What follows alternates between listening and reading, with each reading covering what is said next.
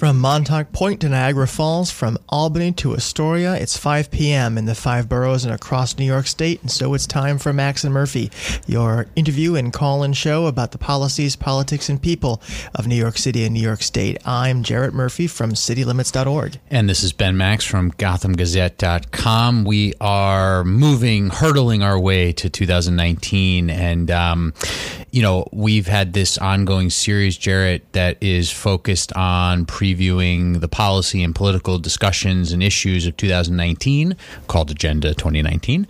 But there's a lot happening at the end of 2018. The agenda is growing by the minute, it seems. It's amazing how busy it just seems to be all the time. There's so much going on. Just today we have a big Amazon oversight hearing at the city council. We have multiple NYCHA announcements from the mayor, and that doesn't even touch on things happening around Trump and Cohen and all sorts of other things. Exactly. Some lawsuits this week on several land use issues. The city council's dispute with the de Blasio administration over how the Two Bridges development was handled. A new lawsuit about the Inwood rezoning, which we have talked about in a few months past, and is continuing to affect that neighborhood. So big developments there, and as you said, on the Amazon front and the NYCHA front as well.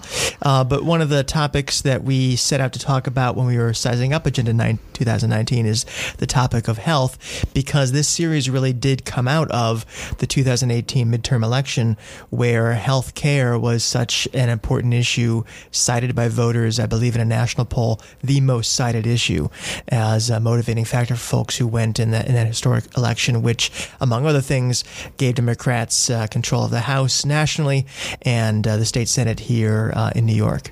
Listen, we know, sometimes issues are more prevalent than others. There's things like healthcare that will go from issue 3 to issue 1. It's always around. There are things that pop up out of nowhere or become bigger concerns, things maybe more like, national security issues or foreign policy issues, but things like education, healthcare, housing, taxes, these are some of the bedrock issues that we're sort of always talking about and are always on the minds of residents, citizens, voters. And so it's no surprise that healthcare is always towards the top of the list. And as we look ahead, certainly coming out of these elections, there's quite a bit to look at perhaps on the federal level, although with Democrats taking the House, it basically looks like, changes to Obamacare are probably done for a while. It doesn't seem like, even mild changes. President Trump and Republican Congress couldn't really do much even when they had control of both houses. So it doesn't seem like there'll be too much that happens there. But at the state level, and this is going to be the focus of our show today, there's some really hot issues that now, with Democrats controlling the governor's office and both houses of the legislature, could be up for debate. And this is something that you looked at in an article that just published today at City Limits, and we're going to focus today's show on. Yeah, we'll be talking mainly about the New York Health Act, which is the proposal for a single-payer system, and we'll have a couple guests to discuss that. Senator Gustavo Rivera of the Bronx, who is the sponsor of that single-payer bill in the state Senate. He was just named the chairperson of the Health Committee in the Senate in the session that will begin in January. And then we'll hear from Bill Hammond from the Empire State Center for Policy. He is a former Daily News editorial board member and a critic of single-payer and of the New York Health Act. But that is just one of the many health issues that are swirling around the state, Ben. Obviously, single-payer is a huge deal, a tremendous deal. But in speaking with healthcare advocates over the past couple of weeks, they've identified, to me, maybe on sort of a lower level of the radar screen, a wonkier level, several issues that have them concerned, hopeful, everything from the rollout of the state's social determinants of health program, which is an effort to partner hospitals and community-based organizations around identifying some of those root causes for health problems and health disparities in our society, talking about the way indigent care dollars are spent. This is a long-standing controversy in the state, how it divvies up the dollars that are supposed to pay for care for people who do not have adequate insurance, to what extent does it go to the areas where it's truly needed and deserved, talking Also about the city's public hospital system. The Health and Hospitals Corporation was in a real financial crisis, fiscal crisis a couple years ago. And since then, there have been steps to try to shore it up. You don't hear about it very much. But obviously, for any hospital in this day and age, as medical care changes, as the old models and use of facilities that have a lot of hospital beds, as that changes, as people deal with the many different impacts of the Affordable Care Act, aka Obamacare, and the way that affected how hospitals were able to finance their operation, all of that is still roiling through the system. And the New York Health Act is the biggest, I would say the biggest item on the table, but certainly not alone on the healthcare policy table. So that's a very important point. This obviously has been and will be the big ticket item that people are talking about, and it will be a main focus for us today. But we will touch on some other things, and we are touching this week at our respective publications on other things related to health. We are about to be joined by State Senator Gustavo Rivera, the Senate sponsor of the New York Health Act. He is about to become the chair of the Senate Health Committee and has pretty high hopes for passage of the New York Health Act, along with the Assembly sponsor, Dick Gottfried. The Assembly has been passing this bill for a number of years, and it's up to the Senate, now under Democratic control, perhaps, to also pass it, although they're talking about making changes to it. We're going to ask the senator about that. Later in the show, as you said, we'll be joined by Bill Hammond, and looking forward to that. Bill is always thoughtful and is a good contrarian here on a number of things that Democrats seem to be wanting to do. Yeah, it is a complex issue, and Bill will help us dive into that. But first, let's welcome our initial guest. That is State Senator Gustavo Rivera, Democrat of the Bronx. Senator, welcome to Max and Murphy. It is a pleasure to be here. You almost got my name wrong right there, by the way. Almost, and I apologize for that. No worries. Senator, good to talk to you. Absolutely, and I almost didn't call in. The number was a little bit. Yeah, we got it figured out. The important thing The important thing is you're here now. So just as a quick interview, we interview so many folks on this show. For listeners who aren't familiar, tell us who you are and what area of the Bronx you represent. My name is Gustavo Rivera, State Senator for the 33rd District in the Northwest Bronx. I have had the honor of representing that district since 2010. I have been the ranking member for the last 6 years, originally from Puerto Rico, born and raised. I'm a Scorpio. I do not like long walks on the beach. I'm not sure what else you need to know there. We'll talk about favorite colors. We'll just talk about your district a tiny bit more. I mean, how would you sort of... 33rd District, I represent about 318,000 people. I have, it's mostly Latinos. I represent, even though I'm Puerto Rican born and raised, I represent more Dominicans than any other state legislator in the country. I have a large and growing population of Mexicans as well. Some folks, some Garifuna folks from Central America. Very, very diverse district, very poor district, median income less than $30,000 a year. I have about 70,000 units of rent-stabilized apartments in my district, including the one that I live in. So it's a very working-class district that has a lot of issues with employment and with housing issues, and certainly with access to health care. But it is a beautiful place that I encourage you folks to visit anytime, particularly since Arthur Avenue, which is the original and best Little Italy. Don't let anybody tell you that about the south of Manhattan. Little Italy on Arthur Avenue, some of the best Italian food in the city, is also in my district, so your folks are very much invited. And the Bronx Zoo, also part of my district. Wow, those are a couple pretty good highlights there for enticing folks to head up your way. You're like your own tourism bureau. In all honesty, I actually love hosting people who are from out of town or from out of the country, even driving them around, because a lot of folks, when they hear the Bronx, they kind of think of maybe the Bronx is burning. They don't know. They think this urban hellscape and what have you, and it is an amazing place that has an amazing level of resilience. Beautiful people. I've been living in the Bronx since 2000, and I don't envision going anywhere else. Senator, do you know what percentage of the Bronx is parkland? So you're going to quiz me now? Yes. One Bronx to another. We didn't warn you about this. I did not. No, that's perfectly fine. I know that we have more parkland than anybody else because we have both Van Cortlandt on the one side of the Bronx and Van Cortlandt Park on one side, and Pelham Bay. It is. I'm going to give you. It's 25% of the Bronx. I always say this to people who talk down about our common borough, that 25% of the Bronx is parkland. So, all right, we're going to get into some meaty stuff, but I will say, I've lived in 3 of the 5 boroughs, but not the Bronx or Staten Island. So I might have to. Well, I would have. We have some great affordable apartments for you, my friend. A lot of rent stabilized apartments in my district. Let's caucus later. Let's chat later about it. How about that? So, Senator, you mentioned you were elected in 2010, so you have been in Albany for the entire IDC period, and now obviously it's a new day. What? I'm sorry, the what? The new election totally changed the landscape. So what does that feel like and look like to you? What is the hope? What's the reality? Size it up for us before we even get into the specifics of the healthcare stuff. Well, I'll tell you, first of all, there's yesterday and today we had our first Democratic retreat where all of my colleagues, there are 39 of us who are going to be a majority in January. We got together to talk about all the different issues that we're going to be leading on next year.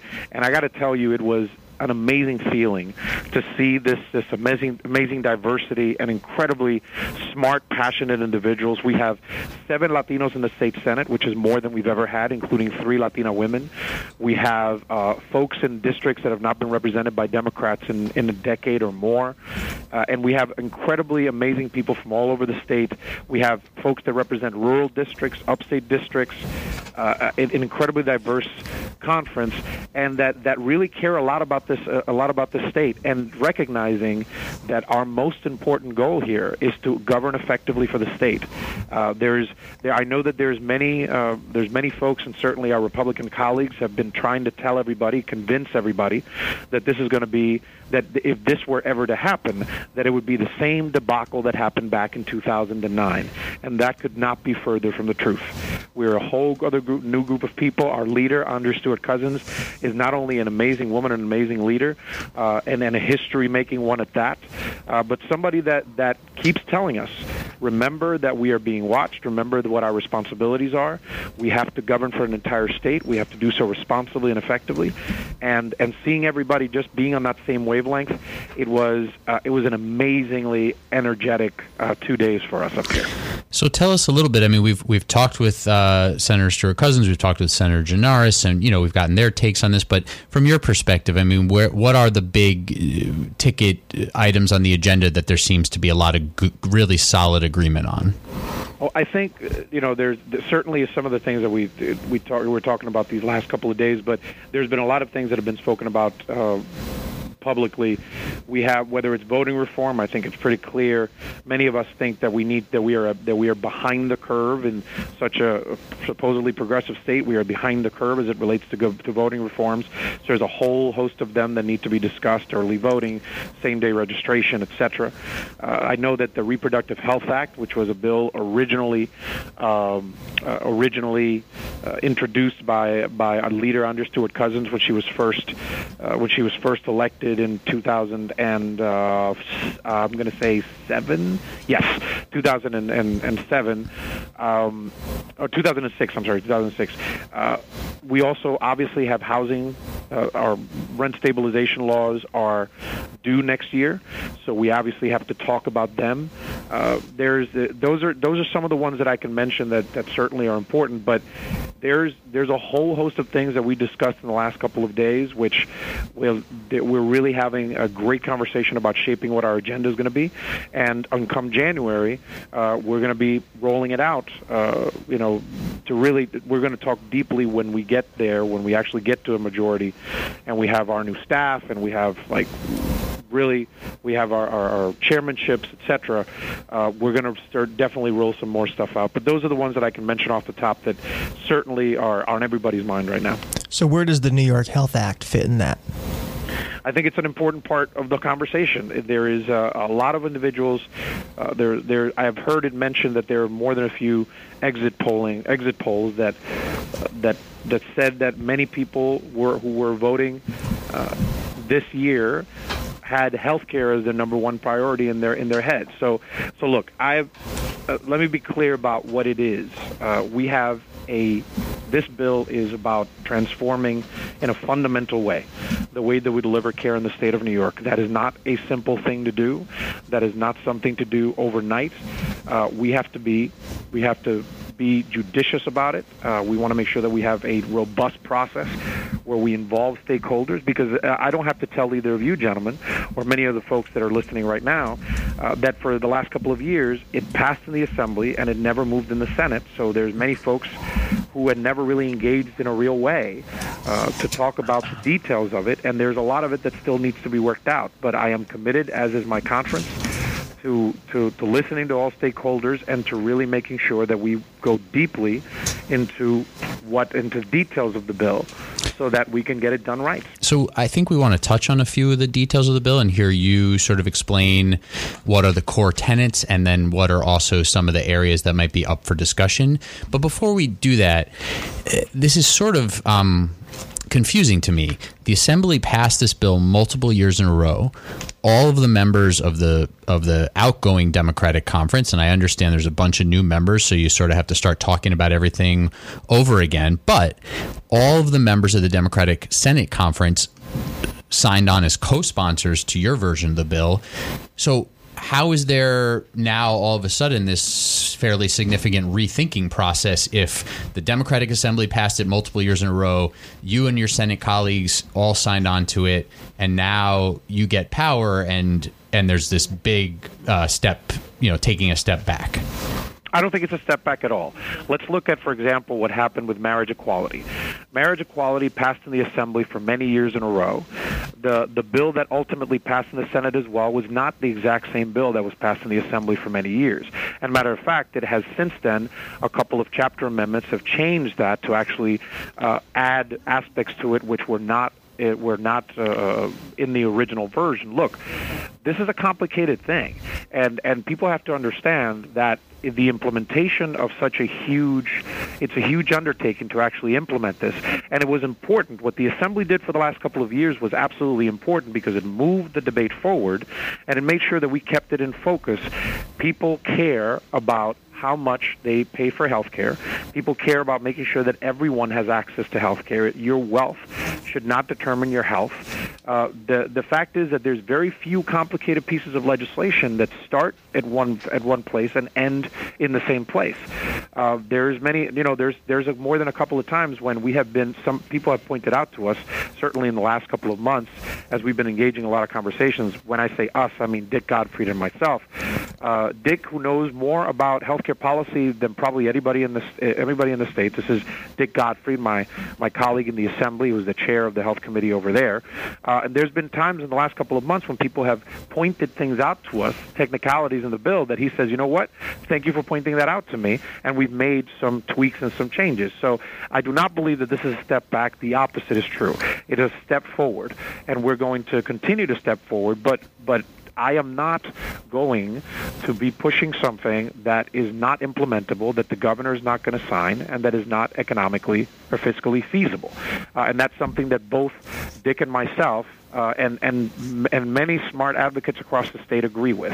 So I am going where there's going to be forward movement in ways. I mean, consider as well that I've had this bill for the last 2 years, but I have literally never sat in the majority for 1 second when I've been in the Senate. I had the great honor of being named yesterday as the incoming chair of the Health Committee, but I haven't been a chair of the Health Committee for 1 second. So guess what? I'm going to have to get in the chairmanship. I'm going to have to get into the bill. I'm going to have to get into the weeds. So no, it is not a step backward. It is many steps forward.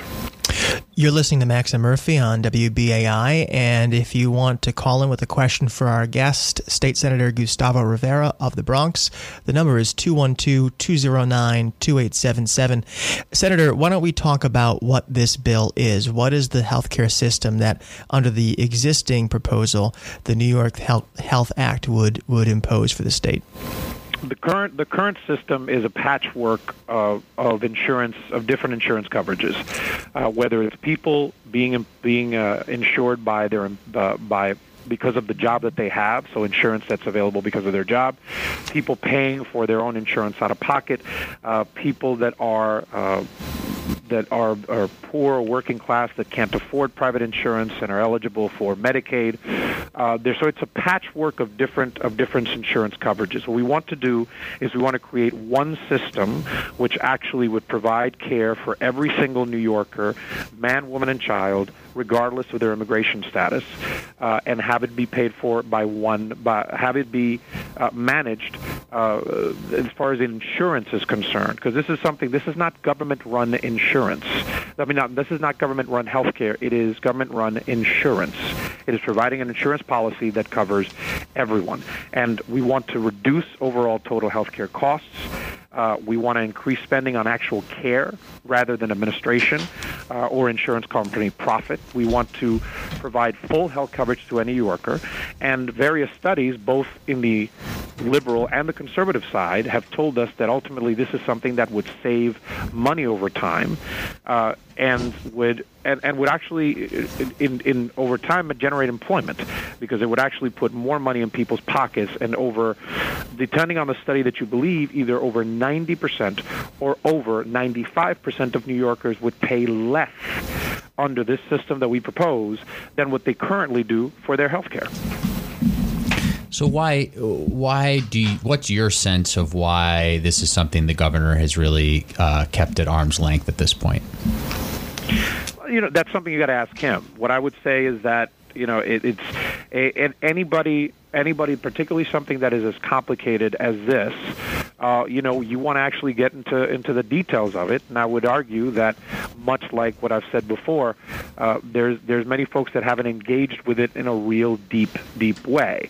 So we're going to, in the next coming year, and we've already started doing this, but we're going to take a deep dive with the governor's staff people as well, and we have to convince them. And I've said this in the past: if you disagree with me on a Wednesday, and on Thursday you get new information, and on Friday you changed your mind, we're going to have a great weekend together. So that's what we want to get to. We want to get to talking with the governor and engaging with him on what the ultimate bill needs to look like. So let's just quickly list the 2, 3, 4, 5 aspects of it that are the most challenging or the most controversial. Like when you're saying you need to take another look at it, and there's things that have come up that Assemblymember Gottfried and yourself have looked at, and we've seen things in the news lately. How do you sort of put that list together of the issues that need to really be dealt with? Well, I think what I'll do is I'm not going to. What I'll tell you is that every aspect of it is something that's being looked at, but the core of it is this is something that would provide care to everyone, and over time would cost us less. It would actually remove administrative costs that are currently taken up by private insurance companies. It would provide us more negotiating room to negotiate with the drug companies. We would actually be able to negotiate on behalf of 20 million people, so we would get better drug prices. We would actually provide primary care for everyone, so that you wouldn't have to go to an emergency room to get primary care. You would, like many people that are either underinsured or uninsured, and that would obviously cost us less. We'd be able to identify chronic conditions earlier, so that people could focus on prevention rather than just curing somebody who's sick. And there's a lot of aspects of it that people are asking about in the next couple of months, as we continue on with a series of hearings that I will hold around the state. We're going to be able to hear directly from individuals and advocates, and really get into the nitty-gritty of what the concerns are. But that's ultimately what we want to create. We want to do a system that does all these things. Well, one complaint we have heard and has gotten some ink is the concern by public sector unions that this would undercut the healthcare deals they have fought so hard for in collective bargaining, that the benefits would be not as good as they're enjoying, or that they would have to pay something under this plan because of the proposed employer-employee share. That's a potential problem, obviously practically and probably politically as well. What are you guys doing to try to accommodate that? How can you kind of carve them into the system without, ruining the kind of simplicity that single payer typically presents? Well, I would say that both Dick and myself, I think it's been clear not just by our words but by our actions over the years. We both care deeply about working class people, and the last thing that we want to do, as Dick says, our parents didn't bring us up to screw over working people. So we're having conversations with labor unions across sectors. There's some that are weary, and I get it. This is something that would fundamentally change the way that we, as I said earlier, something that fundamentally would change the way that we deliver health care. We're listening to their concerns, and we think that some of them can be addressed, much like negotiations, negotiations that happen for contracts. I'm not going to do it over the radio. I can tell you that there are it's so much fun, concerns, isn't it? It is so much fun to hear you try to get me to talk about what some of these conversations have been. But the core of it, I believe, and I get it. We're trying to do something that would fundamentally change the way that this works. And that is something that a lot of people are going to be very weary about and are going to be resistant to. And that's fine. The goal that both Dick and myself have is that we're going to continue to engage in a good faith effort to make sure that everybody understands what the bill is and what it is not. There's going to be a lot of misinformation. It's already flying around all over the place. And we're going to continue to talk about factually what the bill is, what we seek to do, and when somebody has a real concern, and when you see the new version of the bill, because we are going to introduce a new version of the bill in a few weeks, in January, you're going to be able to see for yourself what some of the changes are going to be. And I don't necessarily want to talk about them right now, but you're going to be able to look at the bill. It will be publicly available. And we will continue this process of listening to concerns and figuring out if it's solvable. And some of these are more difficult than others, but we are committed to working through them to get a bill that both addresses the concerns that we want to address, is fiscally viable, and would be signed by the governor. So we've got you for maybe another minute and a half here, but one of the issues that people have pointed to in the bill is that it doesn't really have a clear funding mechanism, and certainly one of the big hesitations that some critics have had is that there would be virtually no way that it wouldn't entail raising taxes. Actually implementing this there's no way it wouldn't entail raising taxes on a good number of people. Now maybe those would be obviously the higher income earners, but that seems to be a non-starter with the governor, and certainly isn't part of what your new majority has come in saying, is on the table. The goal of this bill, and ultimately what we want to do here is we actually want to get people to pay less for their health care. Think about the fact that that health care coverage is already really expensive and sometimes actually leaves you undercovered. So you might have insurance, but if you go out of network, you pay. That's money that's coming out your pocket. If you're insured but you hit a cap, then all of a sudden there's out-of-pocket costs. There's more money that's coming out your pocket. The reality is that the system is already expensive. This is a system that wants to switch where the money comes from and how it is spent. And is there any way that this system would ever be passed without raising taxes on at least some high-earning New Yorkers? It's unlikely, but it's going to be a graduated assessment based on ability to pay. Mm-hmm. That is something that is already part of the language of the bill, which is clearly available and publicly available, and everybody can see it. So part of the funding mechanism is going to be a series of taxation that is a graduated assessment, so it is based on the ability to pay. And if you this is one thing that I want to just say very clearly. If you have a risk pool, right, because the way that insurance works is that you share the cost between everybody. If you share the cost among the 20 million New Yorkers, and granted, children don't work, so they're not going to pay into the system, but they're still going to be covered. But if you spread the cost along the entire population of the state of New York, the cost comes down. That's an important thing to understand. And so if you spread the cost around, as I said, both conservative and liberal studies have told us that over 90% of New Yorkers would pay less than what they're paying now. It's going to be a difficult transition, but I think that is something that nobody can deny. Single-payer systems actually are fiscally responsible. State Senator Gustavo Rivera, the chairman incoming of the Health Committee, the senator for Arthur Avenue and the Bronx Zoo. Thanks so much for joining us. And many more things. My district is not just Arthur Avenue. It is Fordham. It is Kingsbridge Heights, University Heights. You're all more than welcome to come. You lure them in with the big ticket items, and you go take Rams. them elsewhere. Thanks for being on. We'll be right back.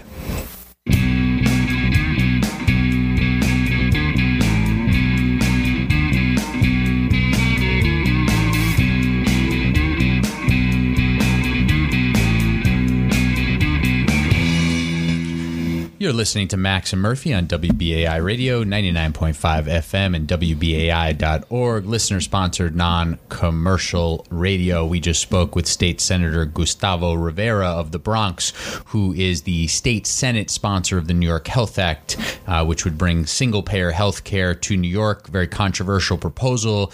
It really has taken off quite a bit in the public discussion over the last year or so, I would say, and now with Democrats taking control of the state Senate, where they will link up with Democrats who have long controlled the state assembly and a Democratic governor. There are many, including Rivera and the assembly sponsor, Assemblymember Dick Gottfried, who are feeling very optimistic about, at some point, moving this forward. I think what we heard there was clearly some cautious optimism, and I think, you can quibble with the proposal itself, some of the statements the senator made. I'm not saying I would, but I'm sure some people might. And I think there's no quibbling with the fact that this is a huge deal.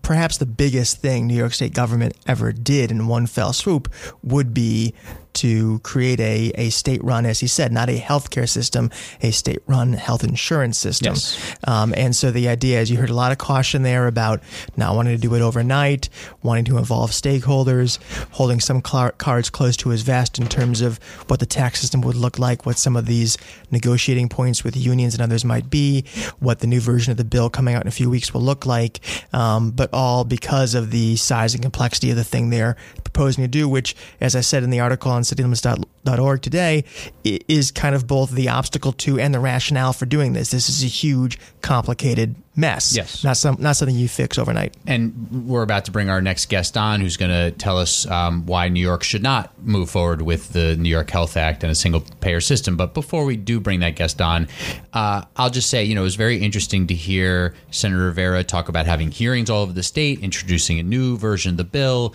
One thing we didn't get to with him, which, I wish we had, and maybe next time, is sort of talking a bit about what kind of timeline you would do something like this on. How many years could you phase it in over, and, what would that look like? And is there any room around, one thing I wanted to ask him, and maybe we'll ask our guest here to discuss a little bit, though, is there any room for something that's not exactly a single payer system where the government's running insurance, but maybe it's some sort of hodgepodge system that's almost like an Obamacare for New York, where you're really upping the pressure to get everybody covered in some way, and it's not so much that it's a state-run thing? But let's bring on that new guest. We are joined on the phone by Mr. Bill Hammond. He is the Director of Health Policy at the Empire Center for Public Policy. Bill, welcome to WBAI and Max and Murphy.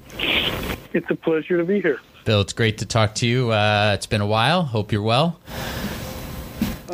I'm fine, thank you. Yeah, I've been enjoying following your work. It's good to get a chance to talk with you. So we just talked with Senator Gustavo Rivera, who expressed, some pretty cautious optimism about moving forward with the New York Health Act. But, he's very eager, of course, to take over the Health Committee and have Democrats take over control of the state Senate.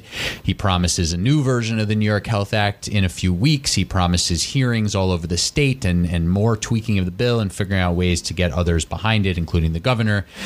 But your perspective, you've been looking at this very closely. Give us sort of your broad thoughts at this point about, issues that New Yorkers should know about when we're thinking about and talking about the New York Health Act.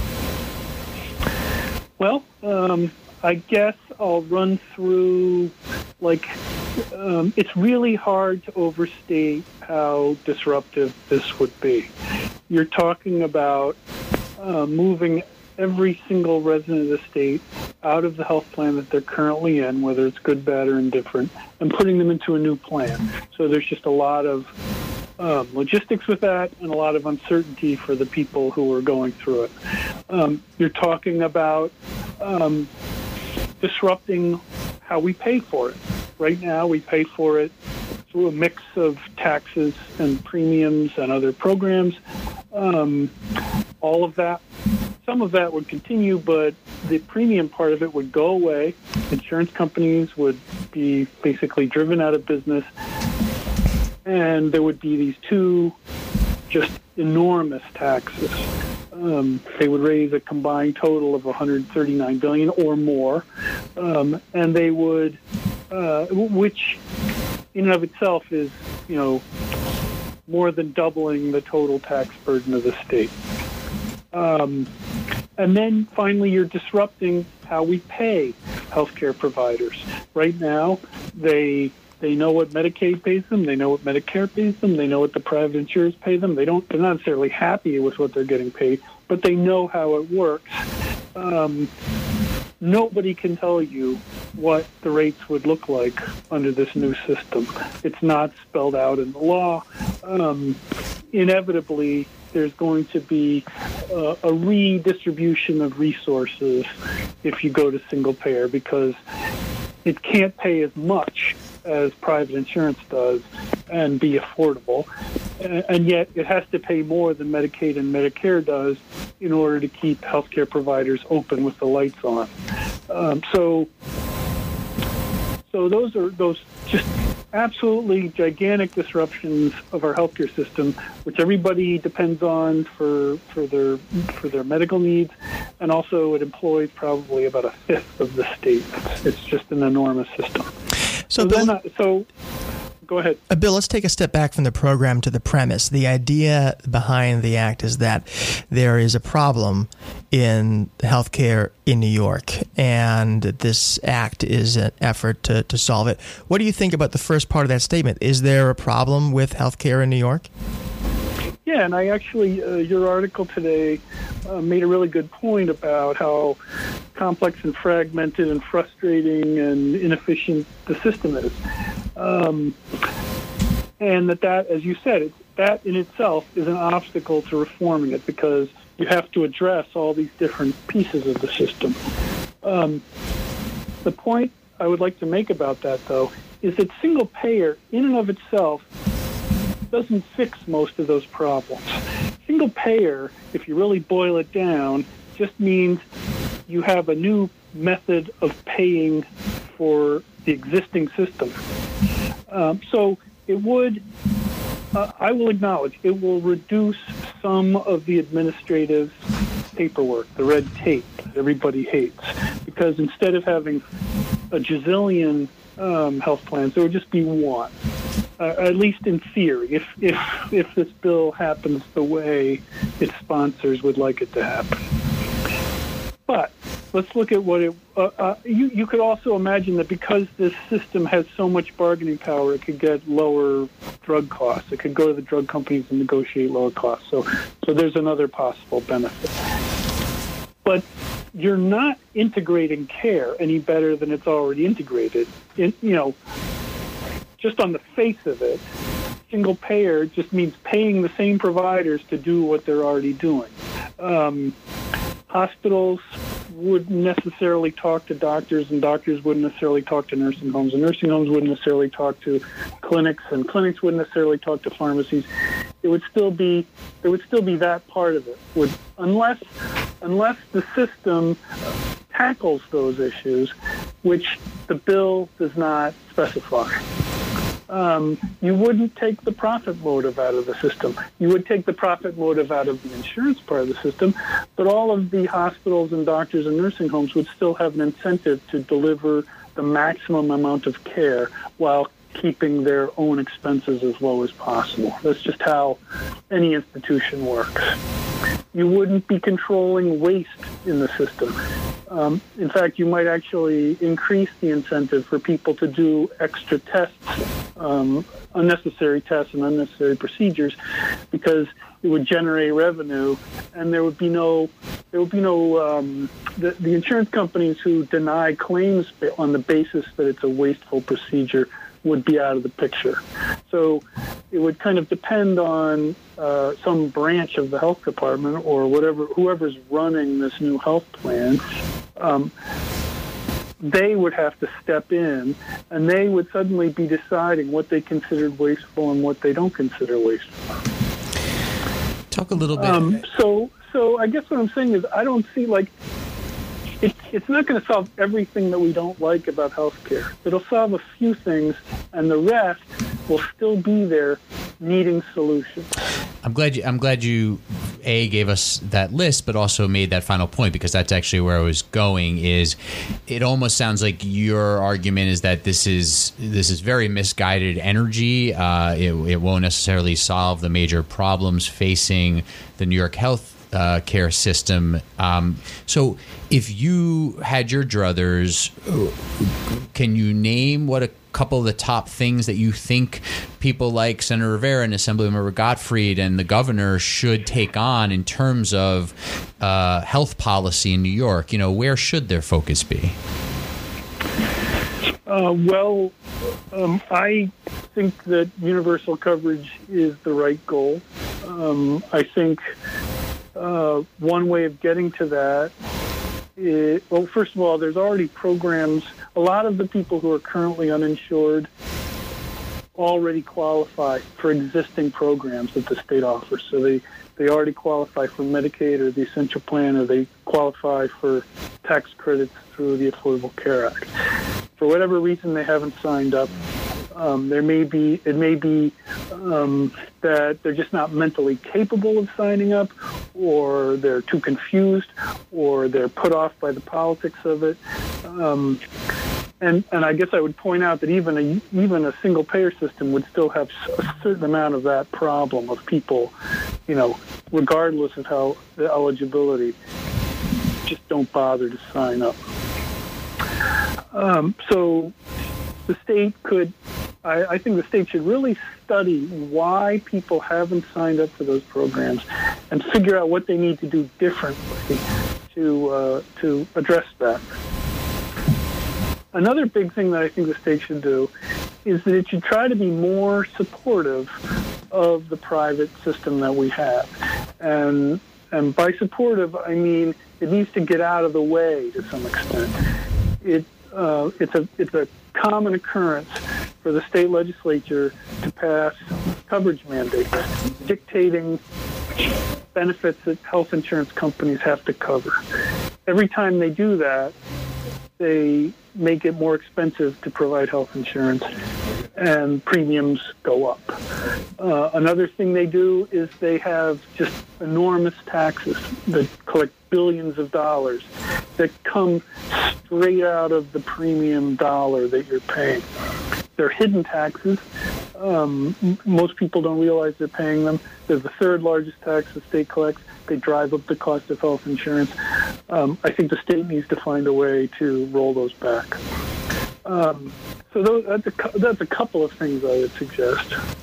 Bill, talk about some of the risks that have been identified to the assumptions around the Health Act. The RAND Corporation came out this summer with an estimate of what the impact would be, found that there would be some modest, in terms of percentage terms anyway, modest savings over the first 10 years given some assumptions.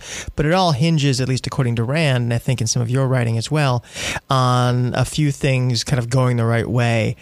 Talk about some of those and identify some of those risks to the plan as it is proposed now.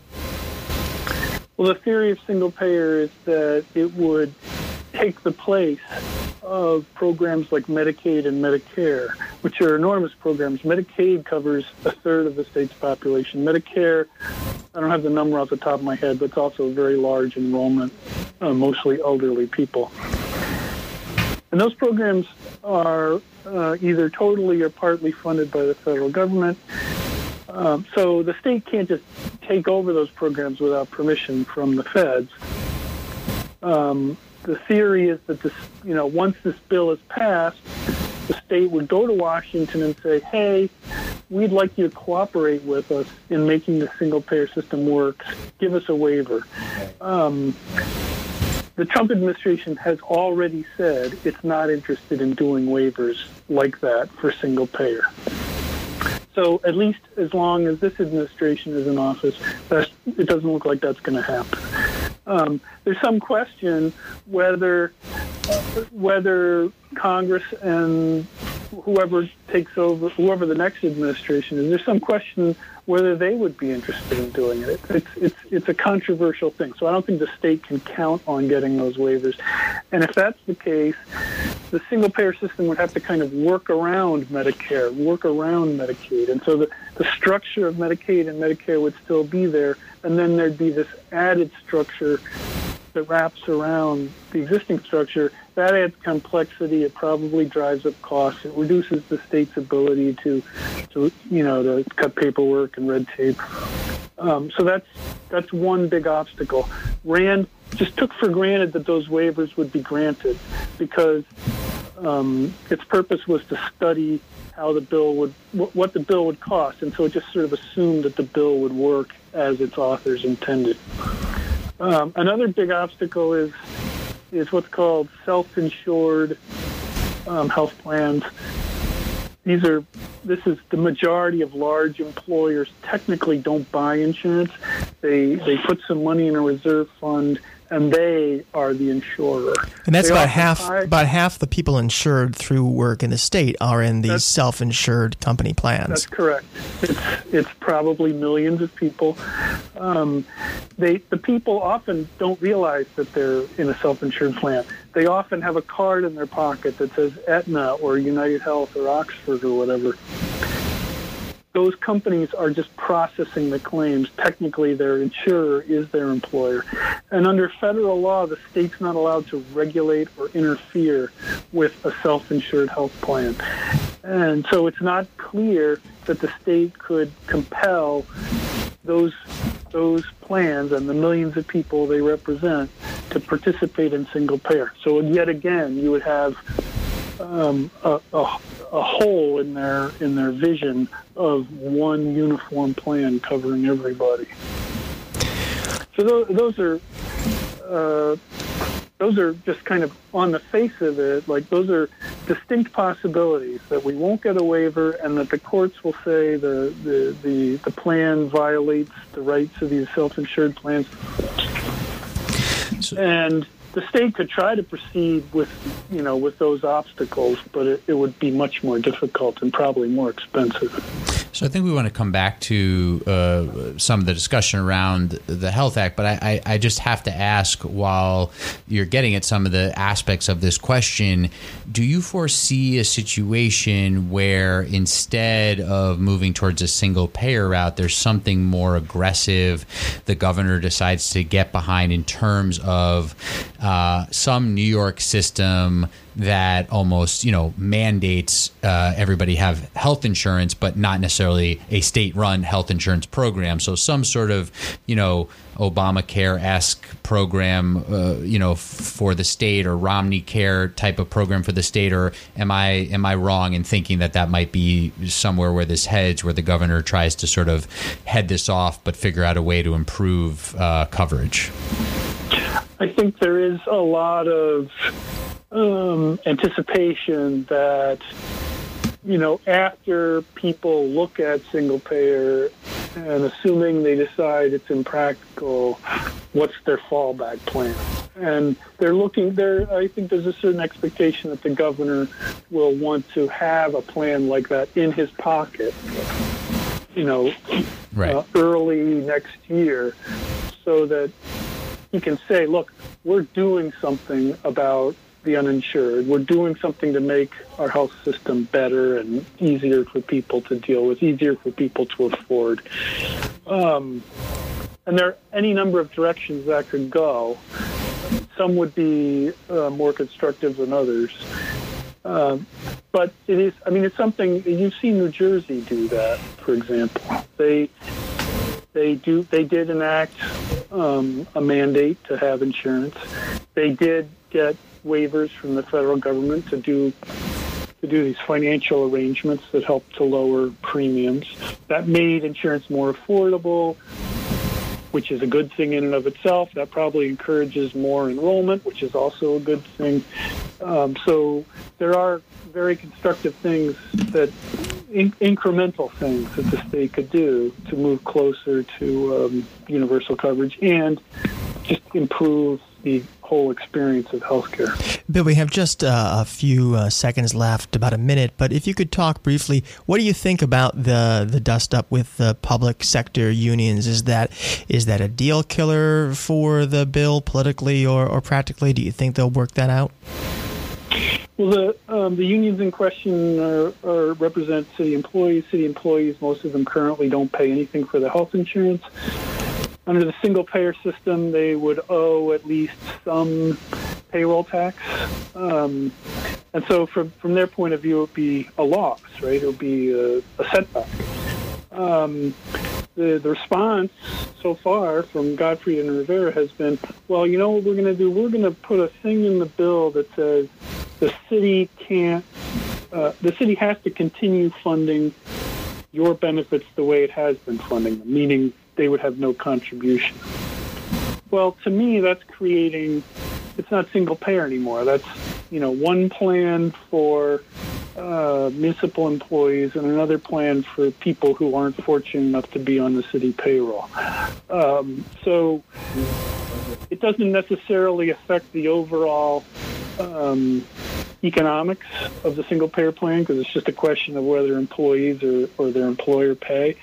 But I think it's kind of emblematic of a process you're going to see where different interest groups are going to pop up and say, hey, this single payer plan screws us in this particular way. And depending on how much clout that group has, the authors will try to figure out a way to make them whole, to protect them for the effects of single payer. And that could get to be an expensive process, and it also probably mean more special treatment for influential groups. Bill Hammond is a veteran journalist, formerly of the New York Sun, Daily Gazette, Post-Star, and most well-known part of the Daily News. He is now the Director of Health Policy at the Empire Center. Bill, thanks very much for joining us. Oh, thank you for having me. Thanks, Bill. Take care.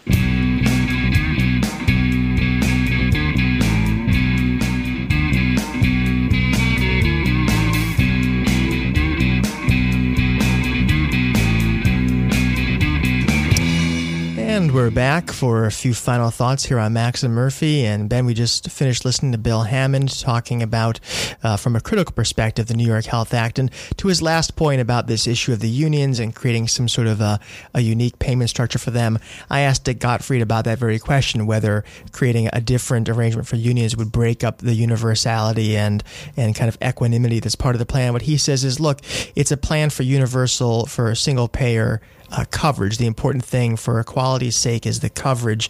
There are going to be a lot of different payment arrangements. Different companies will have different ways of breaking up that 80-20 share. Not everyone's going to pay the same regardless of whether this union issue comes into it or not. And so that's his retort to that. But obviously, Bill pointed to many of the other questions about the way the plan would operate and then some of the risks to its operation with the federal government, private companies, federal courts potentially being involved. Right. And this goes back to what I brought up earlier about timeline and, questions around exactly how they're going to structure this and what the new version of the bill is going to look like. And then it'll be certainly further adapted once there are these hearings that Rivera is promising. And of course, the governor might come in and figure out a way, as sort of we were discussing a little bit, to sort of change the game as he's known to do and sort of figure out how he wants to put his imprint on an issue. I mean, this question around the labor unions gets at a much larger issue as well in terms of where we're heading here with full Democratic control of state government.